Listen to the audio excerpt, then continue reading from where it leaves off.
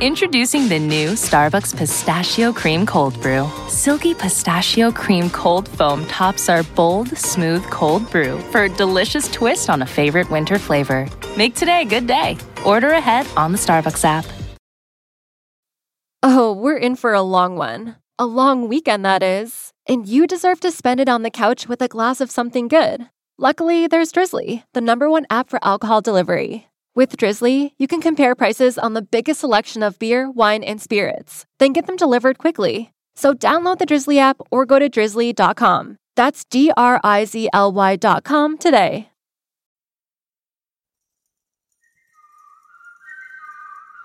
I think I'll go home and mull this over before I cram it down my throat. At long last it's crashed, its colossal mass is broken up into bits in my world. Break the mattress off the floor. Drop the cramps off of the other in the cold. Heavy dark skin, I'm the fractured dead again.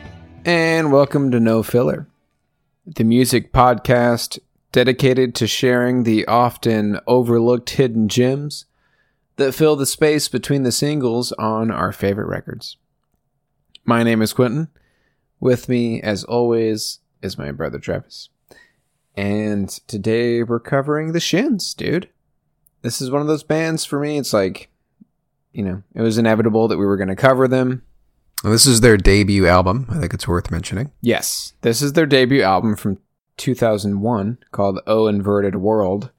We're going to touch briefly on their history, but we got a lot of music today, so we're not going to do too much of that.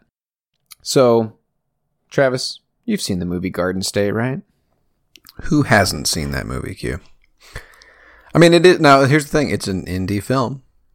And it was one of those coming-of-age films, So I think it spoke to our generation because it came out around the time that we were dealing with similar things that the main character was dealing with, Totally. And I was going to say, I feel like that might be one of those movies that we feel like everyone's seen Garden State, but maybe it's just people that are around our age. Yeah, absolutely.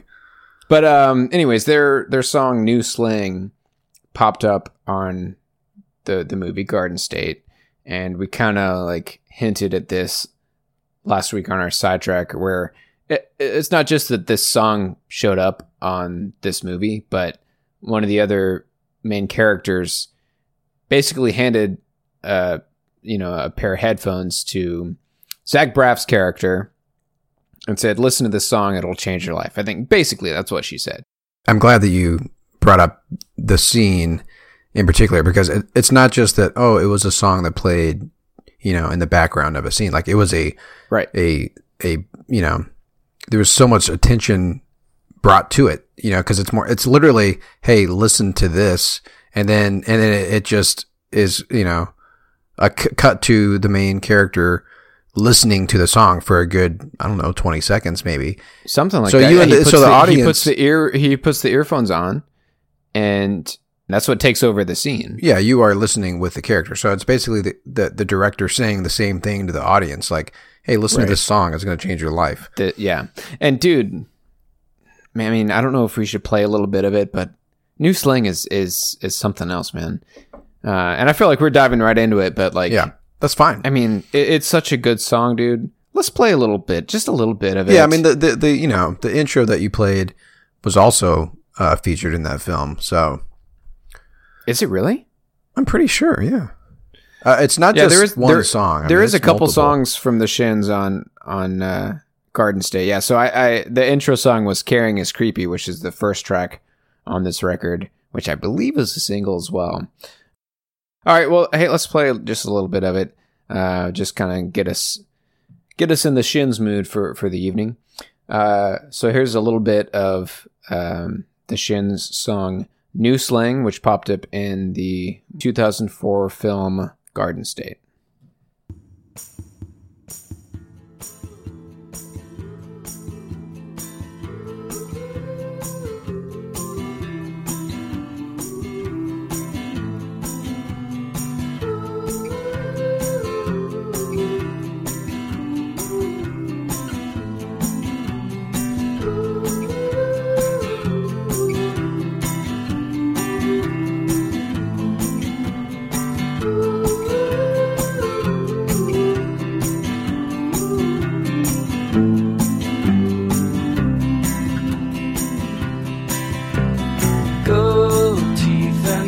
for this town were all in my mouth. Only I don't know how they got out. You turned me back into the bed I was when we met. I was happier then with no mindset. And if you turn to me like a girl takes to the wind, I'd have jumped from my trees and died and danced like the king of the ice. So the rest of our lives would have fed well.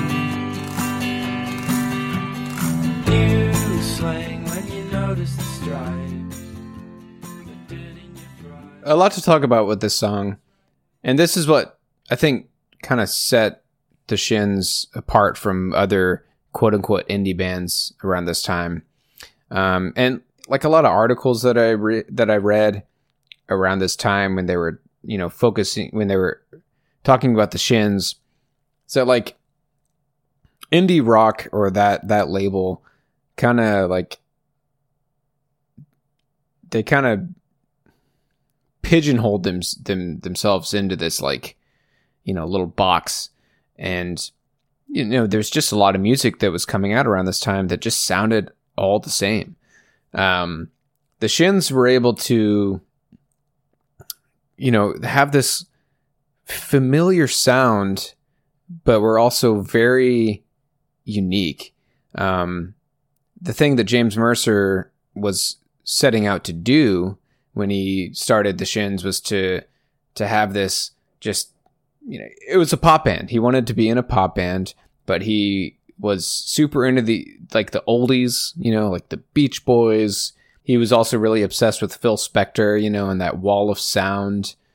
I've got a list here of some other influences that I read that's attributed to them. You already said the Beach Boys, but the Beatles, the Zombies, the Smiths, the Cure, Echo and the Bunnymen. And, what we're going to find out, obviously, when we keep listening to this is just how well he blended all of those sounds and still kept it like refreshing and like new, Yes. Yeah. It just sounds so, I think that's what made this album and their sound so, what catapulted them so quickly is that, like you were saying, it's familiar, but it's also like very modern sounding too. Yeah.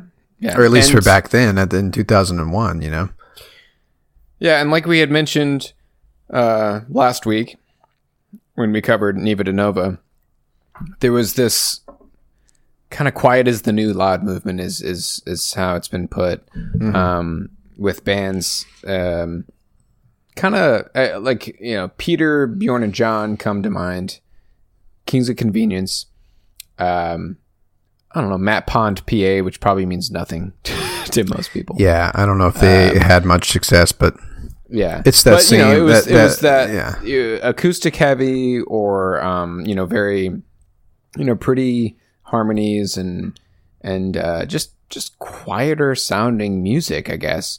That was just kind of in the face of more heavy stuff, I guess. Let's see, we were 13, 14 when this album came out, right? I mean. Yeah, dude, this was something new, in music at that time, and the Shins are now considered like top of the list. This is the Shins is what kind of catapulted this sound into the stratosphere. So I wanted to they definitely helped like usher in indie music into mainstream. Yeah. And again, like it's one of those things. Indie, the term indie is just so overused, and it continues to be overused. But I mean, really, what does that even mean? What does indie rock mean? We've talked about that before. I mean, it's not. Yeah, it's hard to classify. Yeah, there's no one sound attributed to it, but obviously the term originated from bands that weren't signed to a major record label. Right. Didn't matter what the sound or genre was, But Yeah, and that term that's has now something- been used to I think, or I feel like it's used to describe a very particular sound, but you know, it could apply, and it does apply to a wide range of bands. But I don't know. Yeah. But when I think of indie music, I think of bands like the Shins, you know, or bands like Beach House or Beach House. But you know, that's the thing. Beach House is dream pop. So I mean, it's tough because I mean that's here's another thing.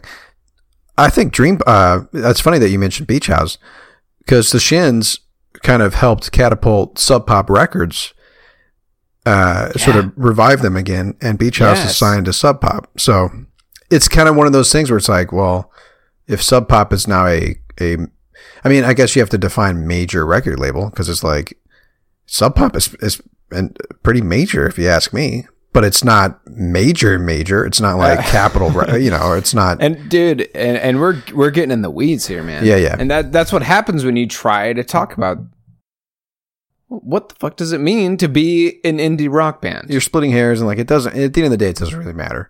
Well, here's what it comes down to, dude. Okay, I can relate to this because I live up in the Pacific Northwest, and we have a ridiculous amount of Sub Pop is in Seattle, so there you go. Well, yeah, and I wasn't even going that route.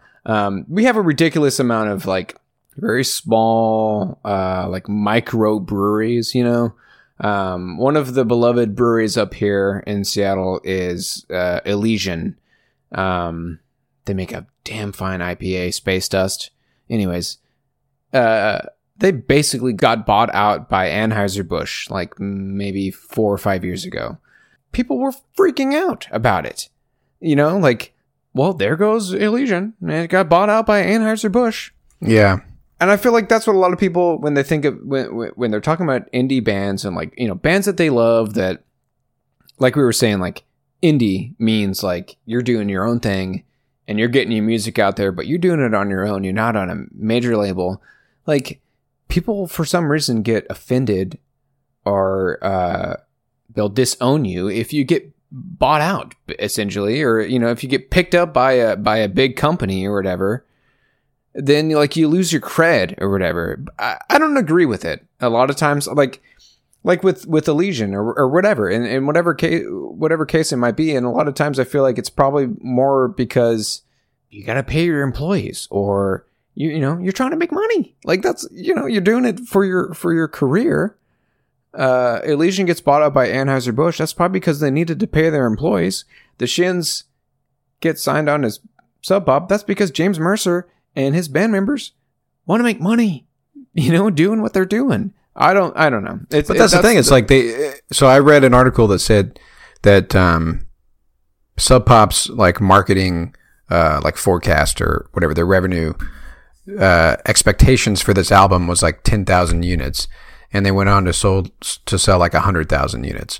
So it's not like signing to Sub Pop was the Shins saying, all right, hey, we're going to make it big now. We're on Sub Pop. Like Sub Pop wasn't what it is today when they signed him. So that's, I'm sure a lot of that had to do with Garden State.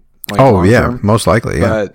But yeah, still, like, I feel like you're saying we're splitting hairs. I think that's what it comes down to when a lot of people try to like classify what indie rock means. Anyways, before we talk about the Shins and listen to some Shins tunes, I want to talk briefly about the band that James Mercer was in before the Shins. It's a band called Flake. Now they're referred to as Flake Music. But they were a band that were active from 1992 to 1999. So a good chunk of time. And one of the members of that band is a guy named Jesse Sandoval. Sandoval? I don't know. Who was the drummer in Flake Music. And he also ended up drumming for the Shins for quite a while. But anyways, there were a few other members in the band. And if you think about the time frame that Flake Music was active, they were kind of caught up in this. It was in the grunge phase of rock and roll, you know. But like little tiny branches were starting to form with grunge music, you know, like we kind of talked about like dream pop or shoegaze stemming from grunge. Flake music was kind of trying to emulate bands that were popular at the time, is how James Mercer puts it. But anyways, I'm going to let James Mercer kind of talk about it and kind of like what led to him breaking free from Flake and starting the Shins. So here's a clip of an interview that James Mercer did in 2007, and he's talking about his band Flake. I was unhappy with this whole thing of like the Pavement style and the indie rock power pop thing, the distortion pedal, this whole aesthetic that I just wanted to break away from. I was really into early rock and roll and R&B, and I wanted to do my best to try and start to put something like that together, you know. And I had these songs that I was writing that didn't work in Flake. You know, the guys just, especially Neil at the time, who was the other principal songwriter for Flake, he just didn't like that stuff, you know? He didn't like oldies. He didn't like Kinks and stuff like that. He just thought it was, you know, boring. And so it was hard for me to get any of that to go work, you know? So that's why the Shins started. So before I talk a little bit more about, you know, the transition from Flake to Shins, I want to play a song from the one full-length album that Flake released. And I don't know if I should say Flake or Flake Music, because they re-released their one full-length album, which is called When You Land Here, It's Time to Return. They re-released it, or by they I mean James, re-released it not that long ago. Back in 2014, he re-released it. Like on vinyl, and now it's Flake Music, but they also just went by Flake back in the 90s. Dude, that's your classic 90s. Dude, like I know. The album cover, band name. Oh, sorry. Well, I was gonna say just the one word name, you know. Yeah, but dude, look at this album cover. Doesn't this look like a, I don't know, Smashing Pumpkins album cover or something? Oh yeah.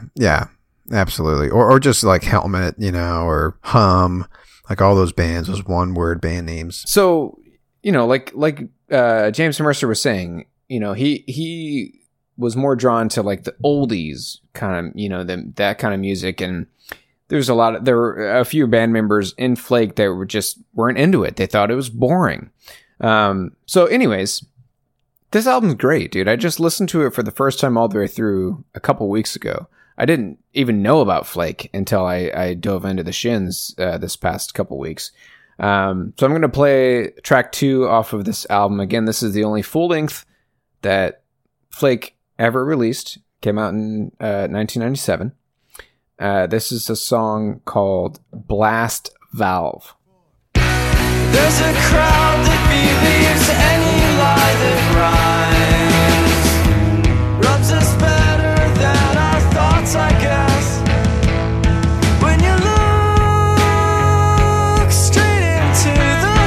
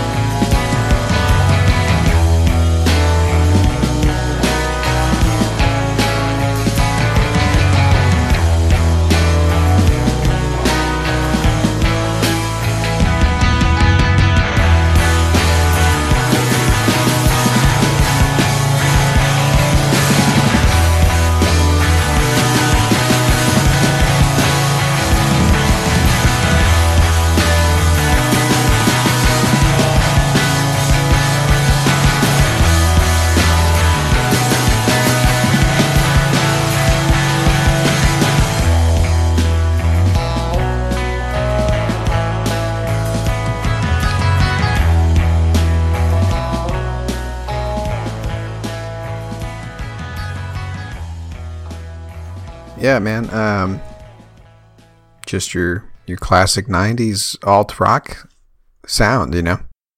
So it sounds like he was no longer captivated by that anymore. Like he was no longer interested in making music like that. He was like kind of. Let's just put it this way, dude.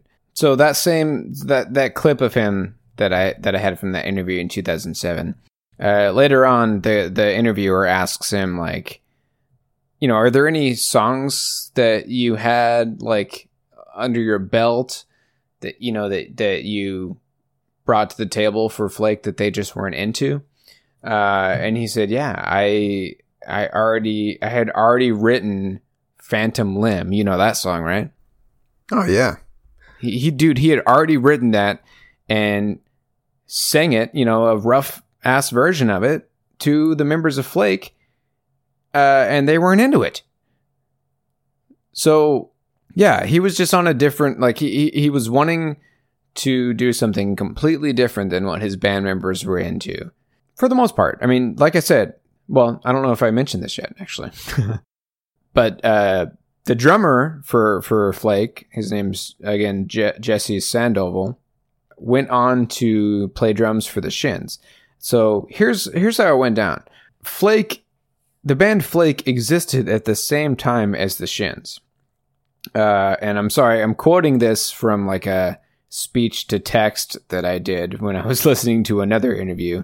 Mm-hmm. So it might sound weird. I'm going to try to make it work as I'm reading this.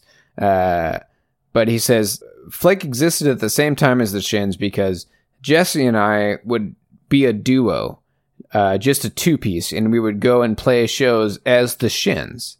And we would do different songs, more old-style pop songs, a little bit more garagey when we first started, so it had a retro thing to it that Flake wasn't into. And then he had another guy named Dave Hernandez join on to play bass, so it turned into like a three-piece. And Hernandez was in a punk rock band called Scared of Shaka, and they were also a band based out of Albuquerque, which I don't think I even mentioned yet. That's where the Shins hail from, Albuquerque, New Mexico. So I read that that the way that they were put on Sub Pop's radar was they were asked to open for their friends, Modest Mouse, in 1998. Yes, sir. And so they were touring with Modest Mouse, and that's when Sub Pop discovered them. And yeah, which is interesting because, I mean, you know, Modest Mouse is also one of those, you know, the thing about Modest Mouse is that they sort of started with, you know, bands like Sonic Youth and stuff. You know, they're kind of in that era of like 90s alt rock, pseudo grunge types, not really grunge, on the fringes of grunge and stuff. And then Modest Mouse kind of became an indie band in a way. Yeah, dude. You know, with their Float On record. That was around the same era, you know, so. I feel like, yeah, they defined like when we think of indie music, I feel like the Shins and Modest Mouse were on the forefront of that. And I think a lot of that has to do with like their harmonies. And again, like part of that Quiet is the New Loud movement. Well, I mean, there's nothing quiet about Modest Mouse, though, but dude. still, like, I mean, come on, Quiet is the New Loud. When you hear a band like Kings of Convenience, they are quiet, right? Yeah. In comparison to the Shins, but I think it's more. I don't know. I feel like. Yeah, I mean, it is kind of one of those things where it's like there's obviously a spectrum with everything, right? But more of that like pseudo folky kind of indie rock. I think a lot of it has to do with the vocals and maybe like the harmonies. And we keep referencing Kings of Convenience. Let's just put it out there. If you don't know who the fuck we're talking about, we do have a full-length episode. Actually, we have 2 episodes technically, because we have like that bonus episode that I posted. I mean, this is over a year ago now, but we've got a couple episodes on Kings of Convenience. Yeah. They ushered in this Quiet is the New Loud movement, which was around the same time, early 2000s. I feel like that. I think that's a subshoot of indie, like it's a shoot off of this kind of music, you know. But, you know, I think one of the driving forces of Quiet is the New Loud, quote unquote, is that we were on the other side of grunge, and rock musicians were wanting to turn the distortion down a little bit, you know? Yeah, which is funny because before that, people that, like bands that were kind of trying to create their own sound with shoegaze and dream pop were also on the other side of like heavy metal and stuff, you know, like, so it just kept, it kept like getting, I mean, I guess quieter and quieter would be the best way to put it. Even with grunge compared to metal, like, you know, it's just continuing to get more and more like subdued in some ways, you know. So before we dive into O Inverted World, I wanted to play one song from the Shins' first single, which is an album called Nature Bears a Vacuum. Came out in 1998. This is an EP. The Shins fully formed. This is the first, like, hey, here's a handful of songs. This is the Shins, you know, recorded. And the reason I wanted to play it is because, like, this is just a punk song, dude. I mean, it's I can see where James Mercer, you know, kind of broke free from the flake music sound, but like, this sounds nothing like the Shins, dude. This sounds nothing like O Inverted World. But I just wanted to play a little bit of it. This is the first track on that EP. It's called Those Bold City Girls.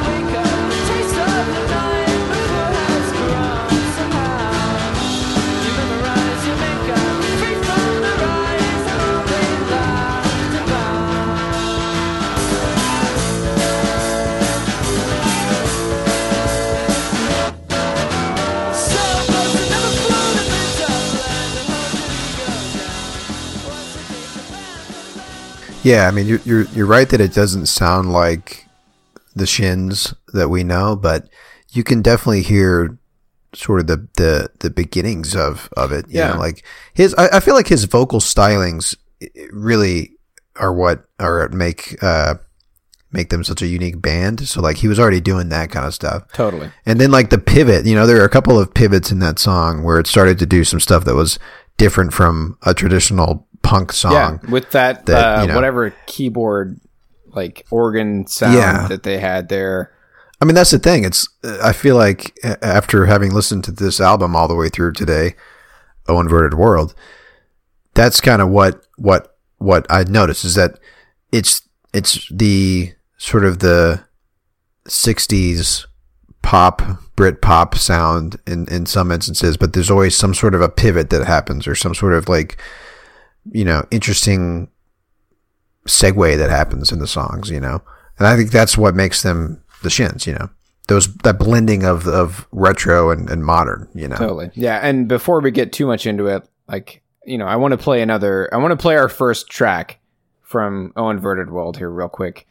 But I just wanted to say briefly, like, this is another one of those albums where, and I feel like there's been at least 2 or 3 debut albums that we've covered for bands where the majority of what you're hearing is music that they recorded themselves at home, like with their own recording instruments and everything. This is the case for this album.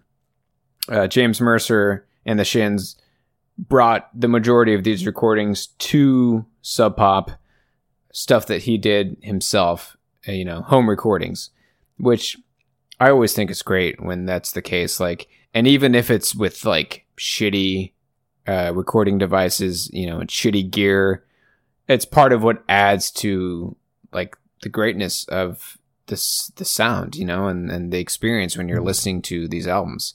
That's the case for O Inverted World. So anyways, let's dive into our first pick. Let's play track 2 from the record. This is one of my favorites. It's called One by One All Day. We've got a couple clips from this one.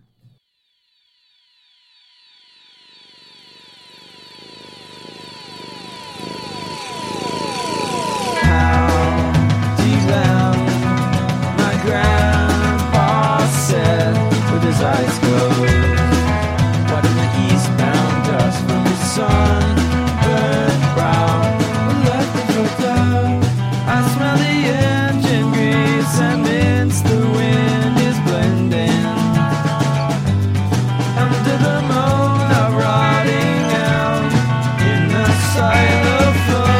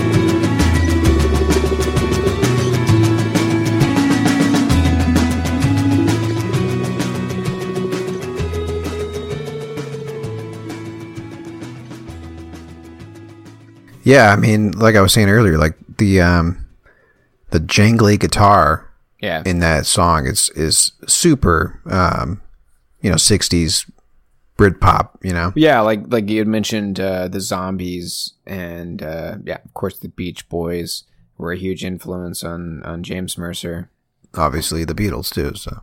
And yeah, that's the thing. Like, think about, he was in this band called Flake, and 2/3 or half of the band members were just not into it. Like, they thought this kind of stuff was boring.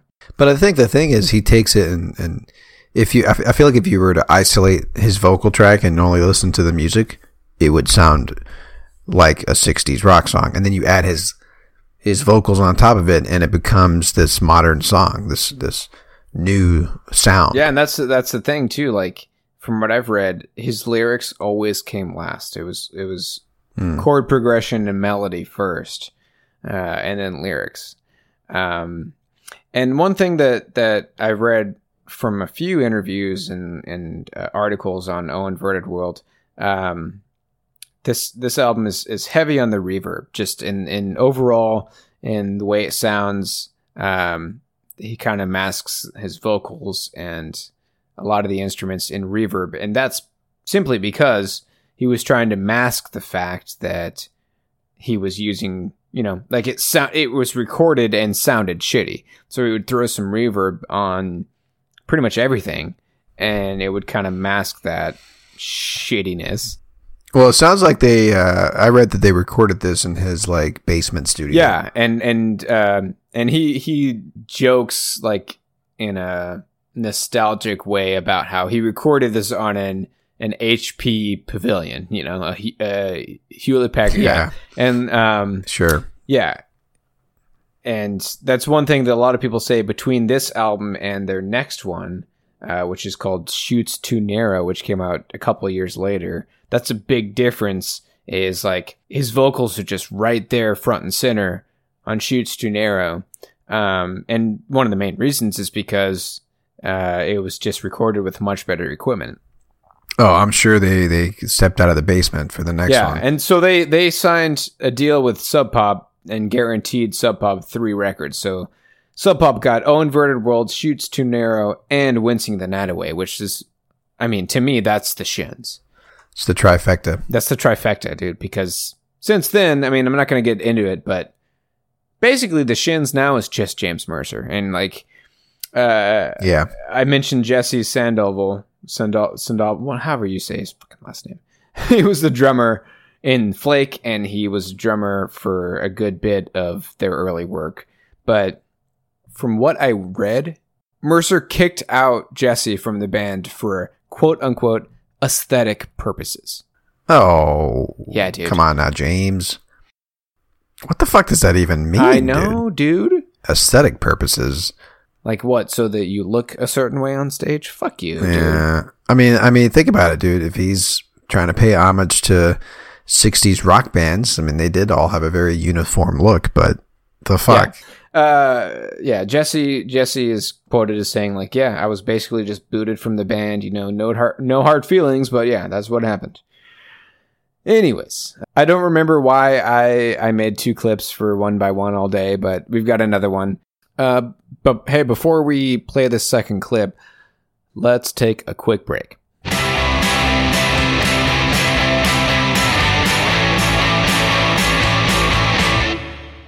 And we're back. Something dope's bound to happen in this second clip. Let's find out. Here's clip 2 from One by One All Day.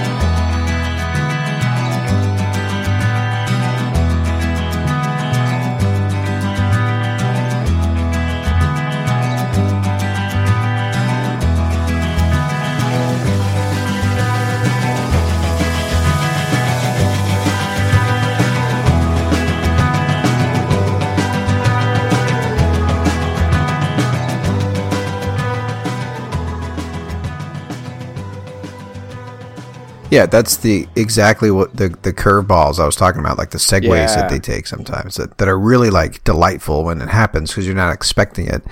And I mean, that sounds like a xylophone or something like that he's playing, something like that, or a harmonium or something. Yeah, it's really cool.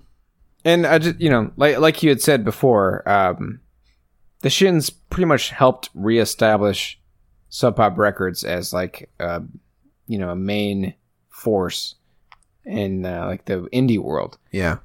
I'm just reading from Wikipedia, but like Sub Pop didn't have like a main artist that they could like point to. Like they just didn't have a big hitter for quite a few years before the Shins came along. So that's big, man. And again, like I don't know how much of this has to do with New Sling showing up on the movie Garden State, but that just... It probably didn't hurt. Right.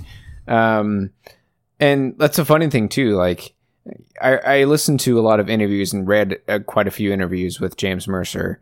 It's funny because a lot of the interviewers are like, hey, I like Chutes Too Narrow more than O Inverted World because, it showcases your vocals more and you sound more confident and, the album just sounds a different way. And like we said, it's Inverted World sounded the way it did because he was just recording with shitty equipment. But I think it's funny that like, with all these people reflecting back on it and saying, yeah, I love Chutes Too Narrow, even more so than O Inverted World. But like, it was this home recording album that was like just covered in reverb and all this stuff to mask the fact that he was using shitty equipment. This is the album that put Sub Pop back on the map, Like, that's one of the things I love about diving into the debut records from artists, because, and the one artist that I can think of that comes to mind that we've covered before where this is the case is Animal Collective with Sung Tongs. That was their home recording. For me, this is my favorite Shins record. Is that because it's their first record and you just like... There's just something about this record. I feel like it's, part of it's because, it clocks in at like just over half an hour. It's a really quick listen. That's right. But it's just, when you listen to it, and you told me you just listened to it all the way through for the first time today. Correct. It's great. No, like you said, I like that it's not even 35 minutes long. It's one of those records where like you listen to it all the way through and you're like, man, I wish there was more. Like it just ended too soon. Yeah, but it's a great little collection of song ideas, probably. That just they threw onto the record. Yeah, and let's to fucking throw this point home. Let's dive into our next clip here. This is the next song on the record. This is another one of my favorites. It is called "Weird Divide." 7 days a month you made the mile to my house, and how we do. We stroll with you. Far below a blurry moon, our purposes cross the weird divide. Between our kinds.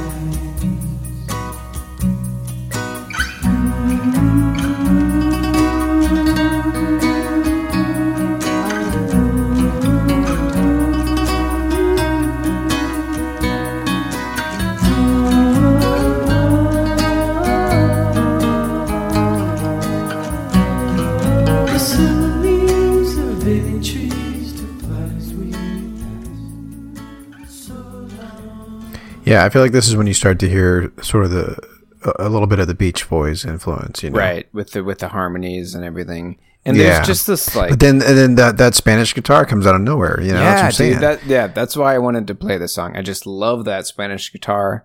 And there's just this like I mean, I feel like a lot of times we seem to use the same like descriptors for songs a lot because like, we're just music fans. We're not musicians ourselves. We're not like, critics or anything. Yeah. yeah. But it's got this like dreamy, like weird flow to it where But I think that's a little bit of the effects that they've got on his voice, It sounds, I say there's a lot of reverb, and I feel like reverb tends to give off that vibe, that like sort of dreamy, floating kind of vibe. yeah, and it's like the flow of his, his melody and everything. And his lyrics are always just fucking weird as shit, dude. Like most of the time I just don't know what the hell he's talking about. But I love his songwriting. I pulled up the lyrics, but I'm not even gonna bother because like it doesn't make any sense, dude. Honestly, it doesn't mean anything to me. But yeah, dude, I threw that song on here at the last minute. I wasn't gonna play this one, but I listened to it again and I was just like, man, I love this song, dude. I gotta play it. So let's jump straight ahead, dude. I feel like this is gonna be lengthy if we don't be careful here. Next song on the album that I'm gonna play is one of my I've said this for everyone, one of my favorites, but this one always stands out to me. I love this song. We're gonna jump down a few tracks. This is track 8 on the record. It's called "Girl on the Wing." Unwound up punch of intuition. It's like I will take on us. You're the girl on the wing of a barnstormer, the tidal rabbit who came of age before her time. Could have been so good natured if I'd relented, you insisted. But we've been backed against all nature's walls for too long. You felt abandoned by me, I recall the sunshine as you were melting. Let go the cavity soft hands that fall. They still hear us with their ears to all.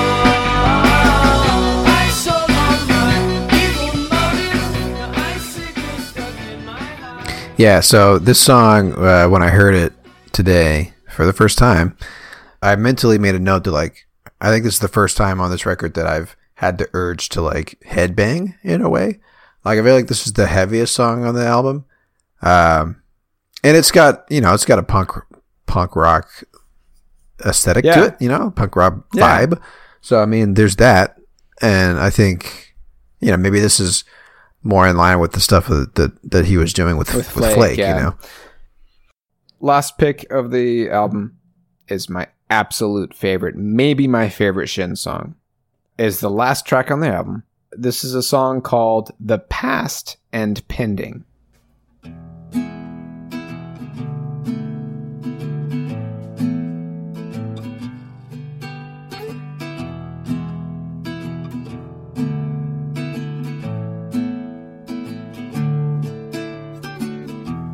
Someone sets light to the first fire of autumn. We settle down to cut ourselves apart. Cough and twitch from the news on your face, and some foreign candle burning in your eyes.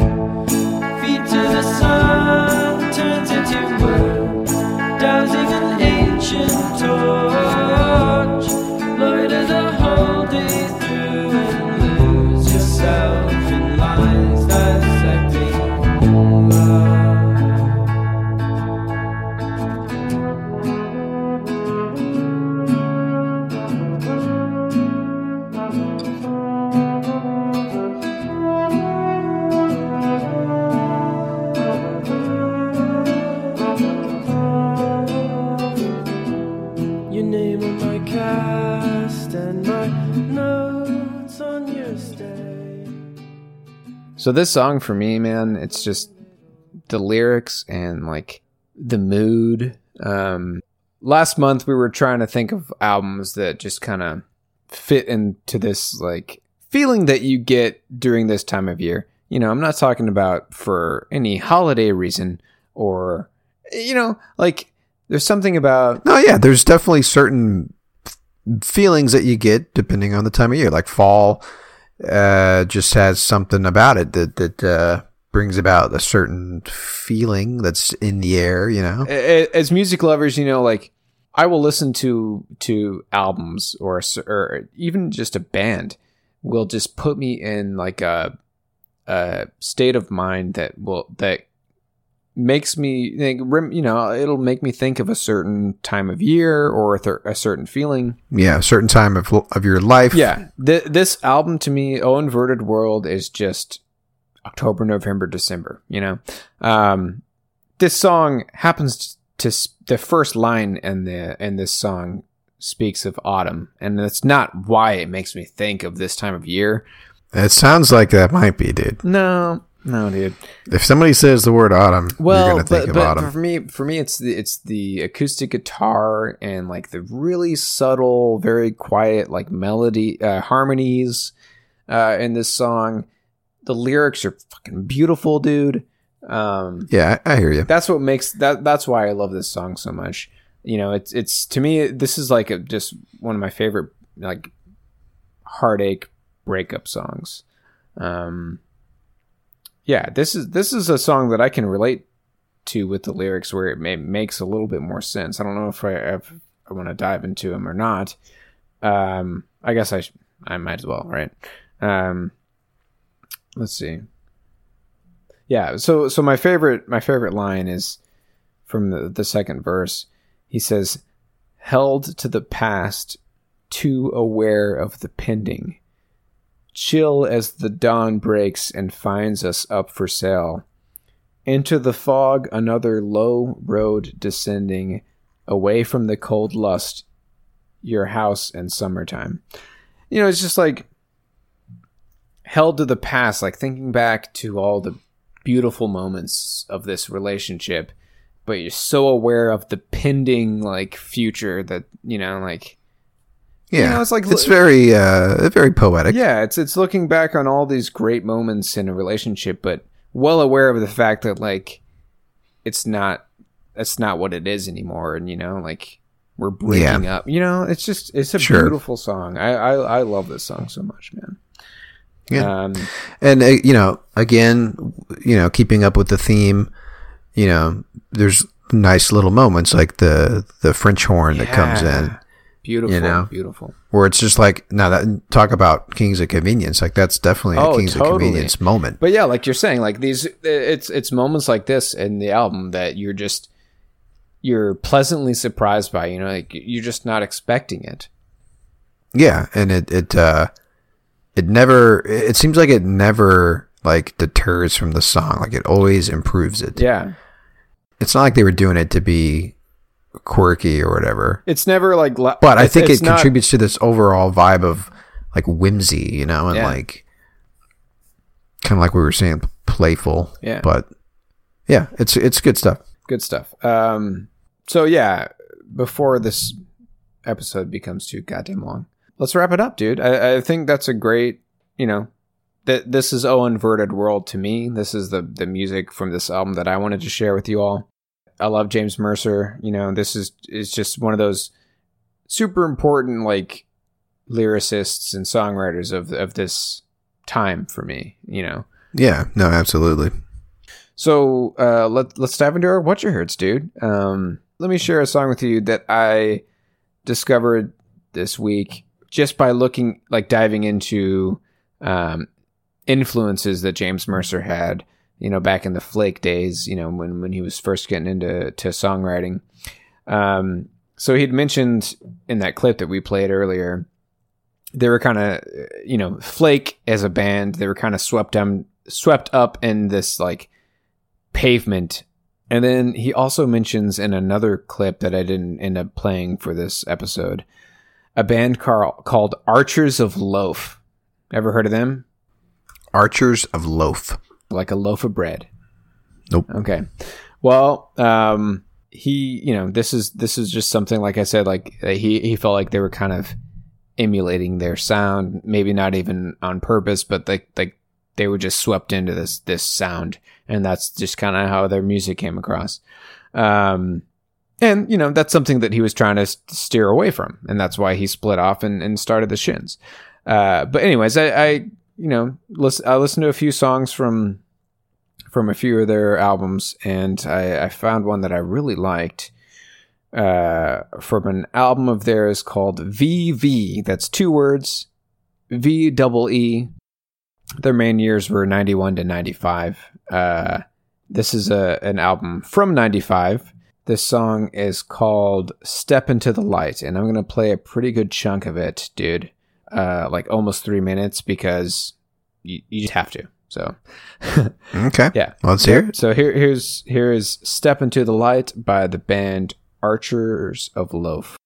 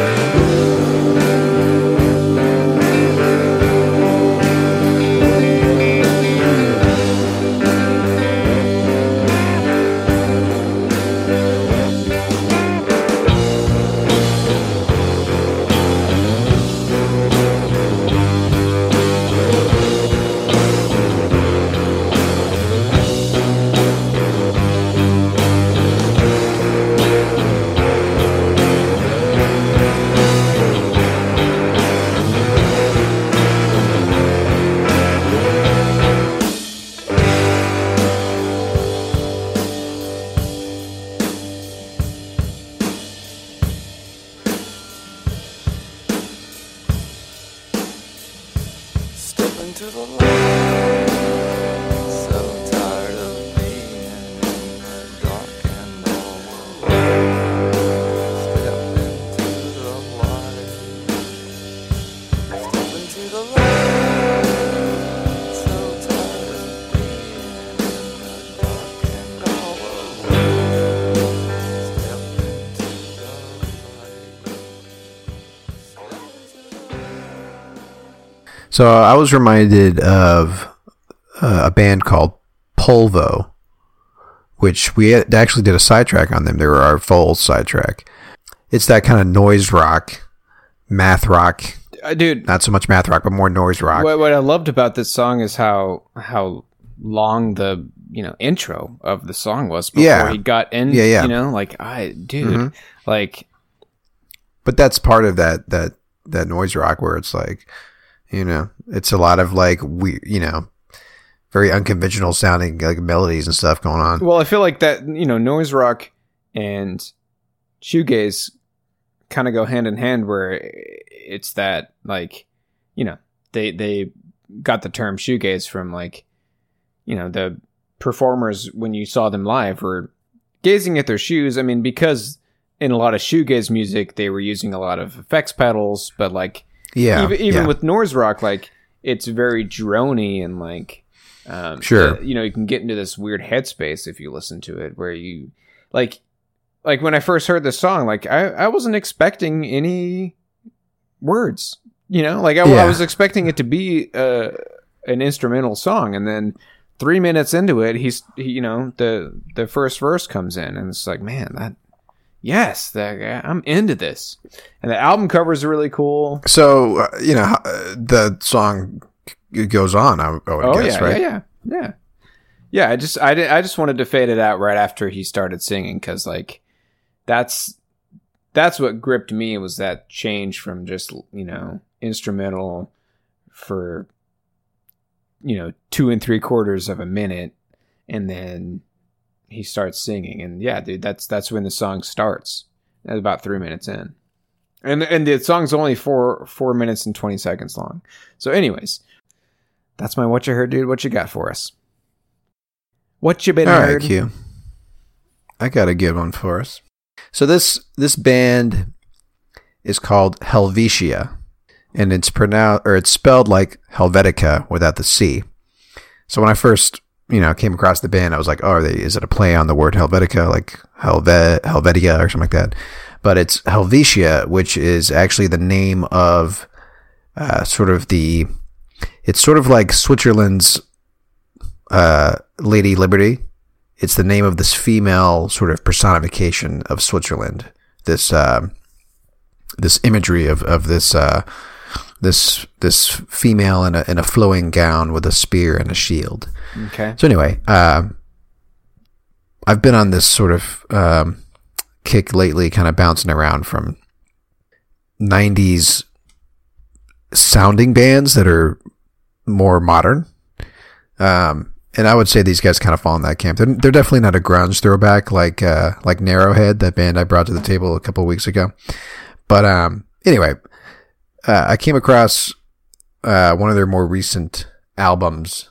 It's called Dromomania, and came out in 2015.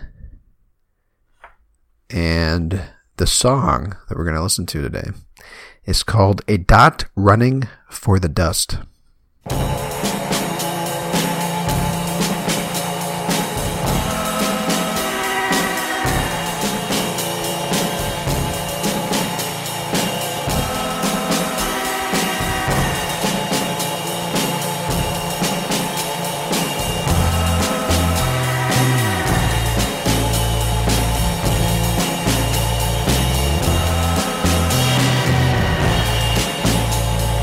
Laugh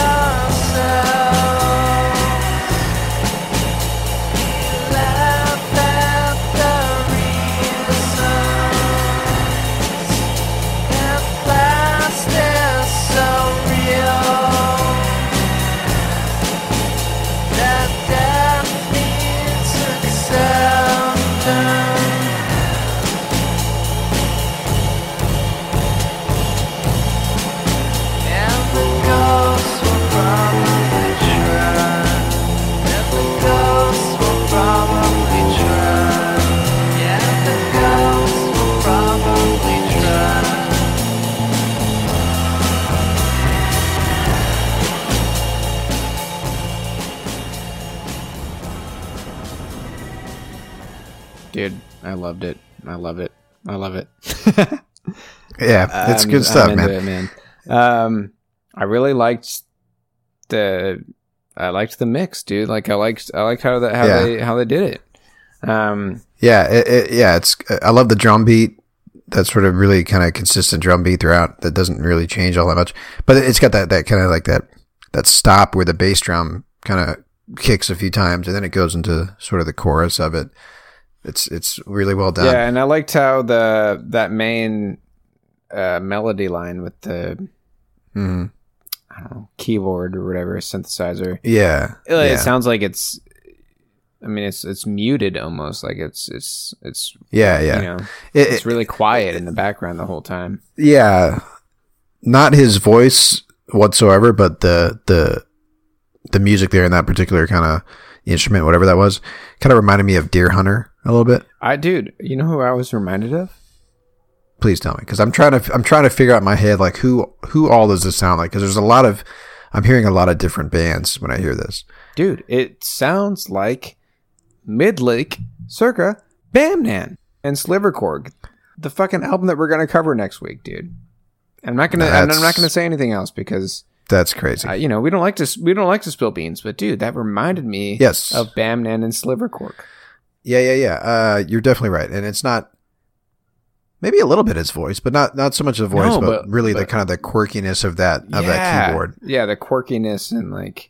Yeah. I don't know how to describe it. I don't want to get into it. Let's, you know, we'll save it for next week. But yeah, I will say that the rest of the album, it's a mix. They have a lot of different sounds that they kind of play with. Okay. But yeah, it's really sort of experimental in that way, you know, and a lot of interesting things that they do.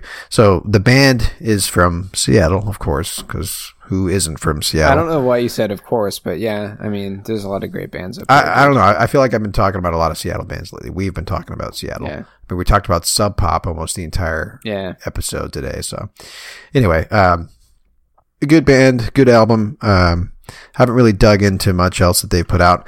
They're actually pretty prolific. They put out 12 albums in the span of about 13 years. They formed in 2005.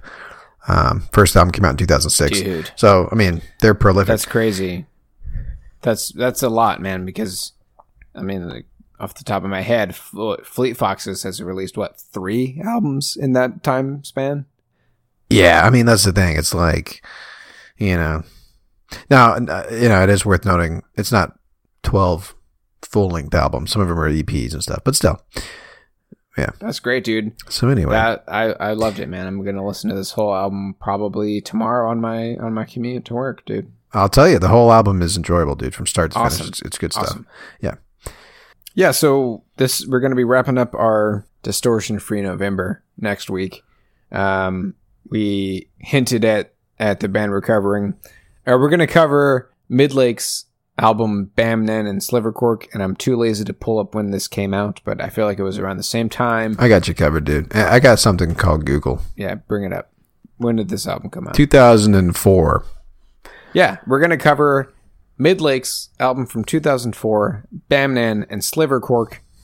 Definitely our favorite album from this band. You know what I'm happy about, dude? What? We're finally going to talk about a band from my neck of the woods, dude. Hey, there we go. We no more Seattle stuff, dude. These guys are from Denton.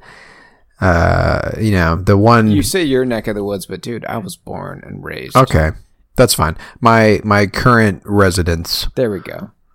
Yeah, dude, I'm excited. I'm really excited to play this music and share it with you all. I'm hoping this is an album that a lot of people don't know about. So yeah, in the same way that Zach Braff sort of helped the Shins out on Garden State, I heard that Jason Lee of My Name Is Earl did a similar thing with Midlake. I don't remember what it was exactly, or like how he promoted them or something, but he gave them some sort of shout out, and it sort of put them on the map. Hey, dude, I'll save it for next week. Save it for. But next week. there is a very obvious reason why he put put their name on the map. So we'll talk about that next week. Cool. All right. So to wrap it up, check us out on pantheonpodcast.com. That is the music podcast network that we are so proud to be a part of. And you can find plenty of other great music podcast content on the network. Also, swing by our website, nofillerpodcast.com, where you can find all of our previous episodes and read show notes where we list the track list, all the songs we talked about, including the side tracks, and we list any sources that we cited when we dug into these bands and albums. And yeah, that's that. Next week we're talking about Midlake, and I'm super stoked, dude. It's such a fun album, you know, and such a talented group of dudes from Denton, Texas, you know. Just wanted to mention that again. So anyway, yeah, that's that, man. So cool. Q, got anything else to add? Yeah, I've got an outro track for us, dude. Okay. James Mercer had mentioned being a huge fan of Steve Copeland. Wait, not Steve. Stuart Copeland. And ooh, yeah, from the Police? Yeah, dude. Drummer from the Police. He was a big fan of how his drums were mixed in the Police's debut album, which, forgive me because I don't speak French, but their album was called, I think it's French. God, I don't even know, dude. It's called Oh my God. Outlandos d'Amour. How'd that sound? Is that okay? Sounds good to me, bro. All right. Well, yeah, this is the Police's debut album from 1978.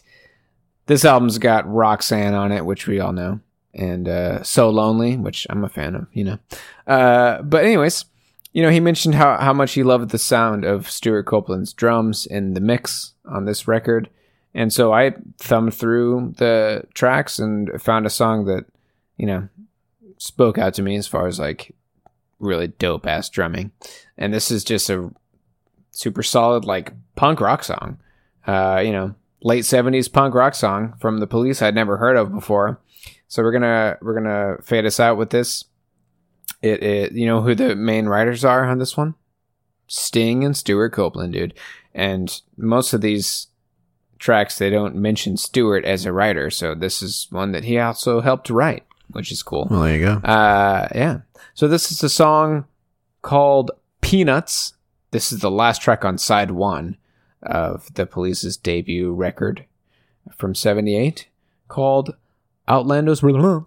Just kidding. But anyways, yeah, this is going to do it for us. We'll wrap us up with this song. Again, it's called Peanuts by the Police, and we will shout at y'all next week. Thank you, as always, for listening. My name is Quentin. My name is Travis. Y'all take care.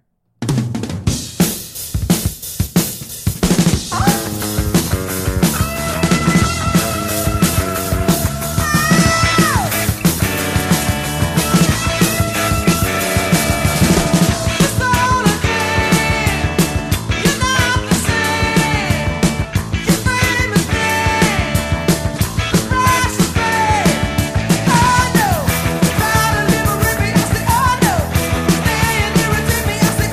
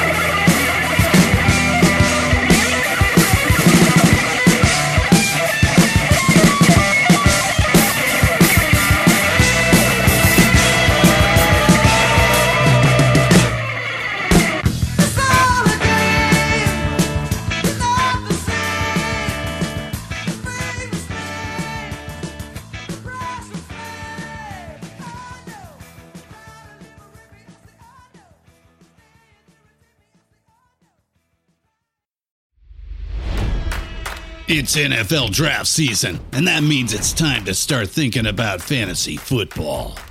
FantasyPoints.com features industry-leading experts and prognosticators using proprietary hand-charted data to help you score more fantasy points. FantasyPoints.com is the place to go for whatever kind of fantasy football you play. Whether you play fantasy football, daily fantasy sports, or do a little bit of everything, Fantasy Points has the meticulously researched content to guide you to victory. And why wait for the fall? Fantasy Points also covers the new spring football league, the UFL. Join the guru, John Hansen, Scott Barrett, Joe Dolan, and other massive names in the fantasy football universe with an exclusive offer. Use code Pantheon for 15% off any Fantasy Points package, including the all-in package, with access to every article, tool, and data nugget that Fantasy Points has to offer. That's FantasyPoints.com and code Pantheon for 15% off at Fantasy Points. FantasyPoints.com, code Pantheon. Score more fantasy points.